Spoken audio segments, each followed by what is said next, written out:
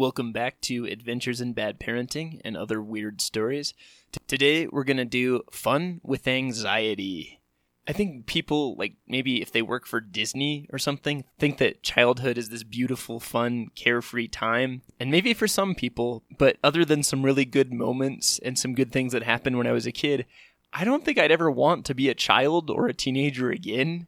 I found it to be an angsty, nervous, worrisome time where you don't have a lot of control over your life. So I thought today we'd just do a deep dive and I'd tell you all the things that were indicative of a very nervous child that are also kind of funny. Okay, Chapter 1, Batman. As a little kid, especially as I got older, I had trouble really relating to Ninja Turtles and Batman and all of that. Like I saw other kids playing with them, so I thought that's what I was supposed to do. For my birthday, I had all these Batman figures and a Batmobile, and I remember like a pink Joker. I think he was the one where if you stuck his face in cold water, it changed color. Anyway, I had those things on the toy shelf, and the one way I did interact with them was before I went to bed at night, I would walk up to the Batman, the Joker, I think there was another figure in the car, and close my eyes and jiggle them around, like move them into kind of different positions, but have my eyes closed the whole time so I couldn't see what was going on. And then I would look away from the figures, the Batman and the Joker, and walk away without looking at them, and then I'd get into bed and go to sleep. The reason why I did this was just in case Batman and Joker got up in the middle of the night to do Batman Joker stuff. I jiggled them around so they wouldn't have to have the anxiety and nervousness of having to get back into the same position. If you remember in Toy Story, like I think they kind of have to flop down when someone comes into the room so that people don't know the toys are alive. I hadn't seen Toy Story yet. That thing didn't come out till I think it was like in high school. I was ahead of the curve, apparently, in thinking that, well, you know, they're going to worry and they're going to feel nervous all night and they won't have fun Batman Joker times if they're worried about, man, what position was I in and how do I get back into it so that kid doesn't know we're really alive. Me, no, I got proactive and did that for my creatures because apparently I didn't know how to play with them like a normal child. I was like 10 at the time that this was going on. By the way, I wasn't exactly a little kid, though I wish I could say that I was. We had a cat. No, we had 2 cats, and we had a dog. I didn't do anything for them. I didn't help them. That eventually, after we lost interest, fell on my dad to, feed and take care of the animals. But those plastic figurines, which I'm pretty sure never did come to life, they got the royal treatment at my house. All right, next chapter, school buses catch fire. When I was a kid, my mom gave me a ride to school. Like I didn't normally have to ride on school buses. But for some weird reason, for years when I was a little kid, they used to make us go for a big assembly and they would show us videos of what to do if you were in an accident on a school bus. Like it would show, they'd show you where all the exits were. They would show you could kick out windows, which as a kid, that seems exciting. And, I didn't understand that was just policy and it's a good idea to let people know where the exits are. And I thought the reason why they were telling us all this crap was because school buses were basically just flying yellow death machines that crashed more than most vehicles, apparently. For some reason, adults like to put their children on these very, very dangerous, contraptions that you ride to school on, and they're just riddled with, I guess, a bad safety record. So I was terrified of getting on school buses.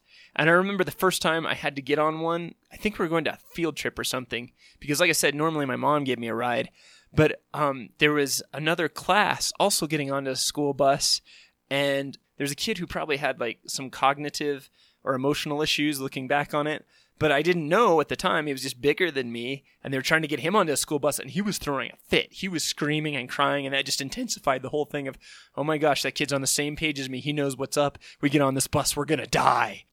It didn't really occur to me later on that they were just teaching us how to be safe on buses and that they're not especially prone to causing death or injury. Next chapter, blast off. When I was really little, I went to this private preschool. I remember for some reason they got really into space. I guess that's just what they'd like to teach kids about, instead of like, oh, here's a checkbook or whatever. It's like, no, here are planets a million miles away you're never going to go to. But that was something they were really into. But what happened is we were going to go on a space mission. This is what they told us. And so they had us make space helmets out of like paper bags or something. And I think there were other like accoutrements we got to make that we would need in space. And then they took a bunch of like gravel rocks, like the kind, they put around trees, and they spray painted them either like silver or gold. It was probably silver, and said, oh, these are moon rocks. You're going to find things like this on your space mission. And then they showed us a video of an actual space mission. And it was the kind where instead of the spaceship landing on the runway, it was an old enough one where like a capsule breaks off, like Neil Armstrong or whatever. And it, lands in the ocean. And it showed like that space capsule very deep under the water. And it scared the crap out of me. Because now they're like, okay, everybody line up, get your jackets, get your space helmets. We're going to go on a space mission. I was terrified. I did not want to go crashing into the water, and I didn't know how to swim, and I did not want to be way down there. And another thing about being afraid is when you're the only one that's afraid of something, it's very alienating.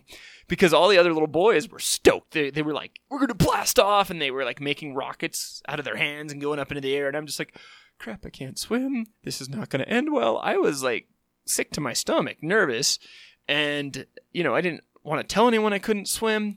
And they lead us out the door, and I'm like, crap, they're probably... I don't know, as a kid, if I thought they were going to put us in a van and take us to L.A., where everything happened, and put us on a rocket. But I was not about this. But what we ended up doing was just wandering around the parking lot, and the teachers had hidden those space rocks, like, in the planters and crap. And our job was to collect them. I don't know when I finally came off that, like when I calmed down and was like, oh, we're not going to have to go under the water very deep or at all in a space capsule, and I don't see a spaceship or space capsule anywhere. I think we went in and had that like ice cream that you eat with a little wooden stick. So, for a paranoid little boy, that wasn't the worst day. Alrighty, next chapter. I hate theme parks. My dad's last duty station was south of Los Angeles.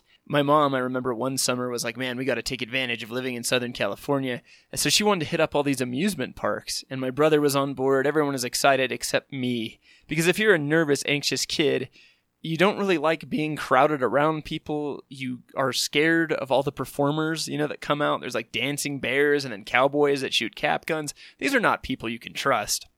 And then, to make matters worse, were the rides. I swear, every time I got dragged onto a ride screaming and crying, I was sure it was going to fall apart and I was going to end up on the news. Which, as a kid, I loved the news. I was scared of it, but boy, I watched the ever-living crap out of the news and Unsolved Mysteries and every other thing designed to scare people on TV. So, I mean, of course you're going to be a statistic. And I didn't understand that the freeway to get to Knott's Berry Farm was more dangerous. Anyway, my mom bought the tickets, and she was taking me by the hand to get into the park, and I see the tickets fall from her hand. And she keeps walking, and the tickets are still on the ground, on the concrete. And I was like, oh, yeah. She's going to lose the tickets. We can't get in.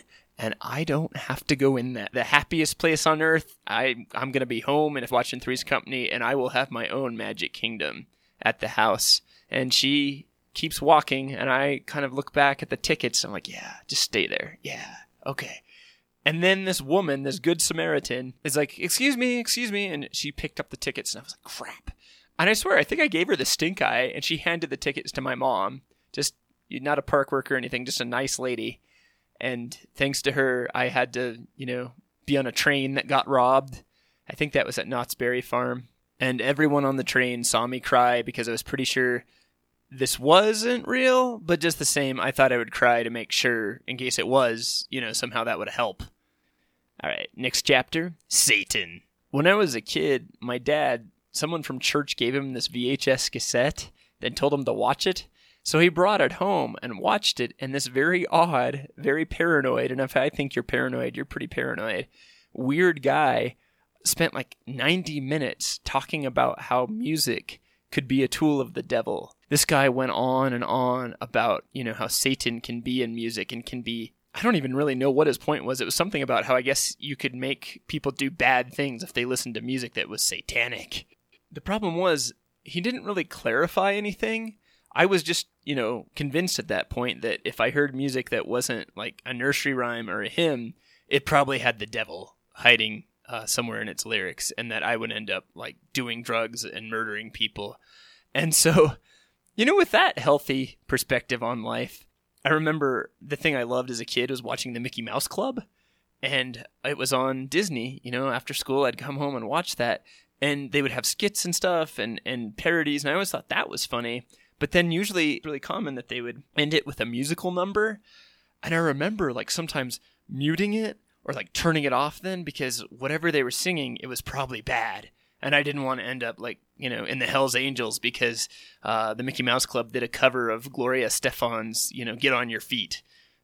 I remember one time literally going and grabbing my mom and being like, Mom, they're singing on the Disney Channel. Is this music okay? And I remember she was just like, yeah, it's on the Disney Channel. It's probably fine. The band that weird guy in the video flipped out over was the Rolling Stones. At the time, I didn't know there was a distinction between evil old Mick Jagger and a teenage Britney Spears covering New Kids on the Block on the Disney Channel. All right, next chapter, Home Alone. When I was a little kid, I really did look like Macaulay Culkin, pretty much like any kid that was blonde and white at the time. You looked a lot like Macaulay Culkin and got compared to him. But my adventure when I would get left home alone was not exciting and fun like Kevin's was. I remember one time I got really freaked out and I thought someone was in the house. So I pulled a butcher knife out of the block and I was ready. But as I'm walking back to finish watching, Three's Company or whatever, I flicked the tip of the butcher knife accidentally against my wrist. And it just, took a little tiny chunk out of it. But all I knew was, oh crap, people die by slitting their wrists. I'm so gonna die. I, was holding the little nick out of my skin thinking, oh crap, this is it. And I remember getting a phone book. I don't know why, because you just need to call 911. But apparently I needed to look up a number for a doctor's office, or maybe I was trying to call my mom and say, hey, I cut my wrist. But anyway, Mom finally came home, and I showed her what I did, and she was like, yeah, next time get a rolling pin. If you think someone's outside, don't get anything sharp. I also wouldn't answer the phone when I was home alone, which, that was common practice. You were told, yeah, don't answer the phone. But I was worried that somehow the people on the other end of the line could hear what I was doing in the house. The phone's ringing. It's hanged up. But, I was like, oh, they can still probably hear me. So I would mute the TV and wait for the ringing of the phone to stop. I think that probably is indicative of paranoia. All right, next chapter. I think it's called Tourette's. I used to believe that I could hurt people with my mind. Literally, I could see someone who looked sick or ill or weak, and I would think of something bad happening to them. And I didn't want to. It wasn't a violent fantasy. No, I would see, a really old person walking on the sidewalk and imagine a car hitting them or something and then worry that was going to happen because I thought that and it would all be my fault. As a kid, with this great responsibility instilled upon me, it was terrifying. I felt worried and nervous and guilty because you don't want to think those thoughts, but you couldn't help it. They were, I guess now you would call it a compulsive thought. I've never actually talked to anyone in healthcare about it. Now, the irony is if I could bring misfortune onto people using just my mind, I would be so excited. I'd be like, if someone who gets on my nerves is walking towards me, they would trip. It would be an awesome superpower to have. I don't know. If I really did have that power as a child, I really regret renouncing it because it would be fun to have some days. Final chapter, Passing the Torch. So my son is older now, but when he was little, he was obsessed with trains and he was obsessed with the Polar Express. And so we thought it'd be a nice thing if I took him down to Golden, Colorado, where they have this railroad museum. And they have a gimmick where they put you on a train and reenact parts of the Polar Express. And I didn't think anything of it. I just thought, well, this is a positive thing we can do together. So it was just him and I. We get onto this old 1950s dining car they have set up there, and that was pretty cool. And they bring out some cookies, and we're like, oh, this is pretty good. And he seems happy. I'm happy. The next thing that happened after we're halfway done with the cookie is hot cocoa time. And if you've ever seen the Polar Express movie, they have hot chocolate and these waiters or whatever come out and start dancing around. And I was like, no, we're going to be fine. This won't, no. A bunch of weird people, community theater types, storm the train. They don't have guns and bandanas like that guy at Knott's Berry Farm, but they are just as scary because they're singing and dancing. Have you ever had anyone sing to you? It is awkward and wrong and should never be happening. But this guy, he's like right up on me and my little boy, like hot, hot, hot, I think is what he was saying. And he was like making blades out of his hands and like going back and forth and dancing around. He was a bad dancer too, but the point is he was like right by us and he was singing and dancing. And I was like, oh gosh, go back to your low budget production of Little Orphan Annie and leave my family alone. And I looked down at my boy and he was petrified. All of my childhood paranoid sadness and fears of rides and theatrics and train robberies were made manifest in his little blue eyes. All the other people are clapping and singing and they're having fun, but me and my little boy, we were cowering in the corner and I was ready to punch this guy if he got any closer with his song and dance routine. Looking into the terrified eyes of my son, I was like, that's my boy. That's my progeny. He's terrified. And so now, I worry about him and what he has to deal with.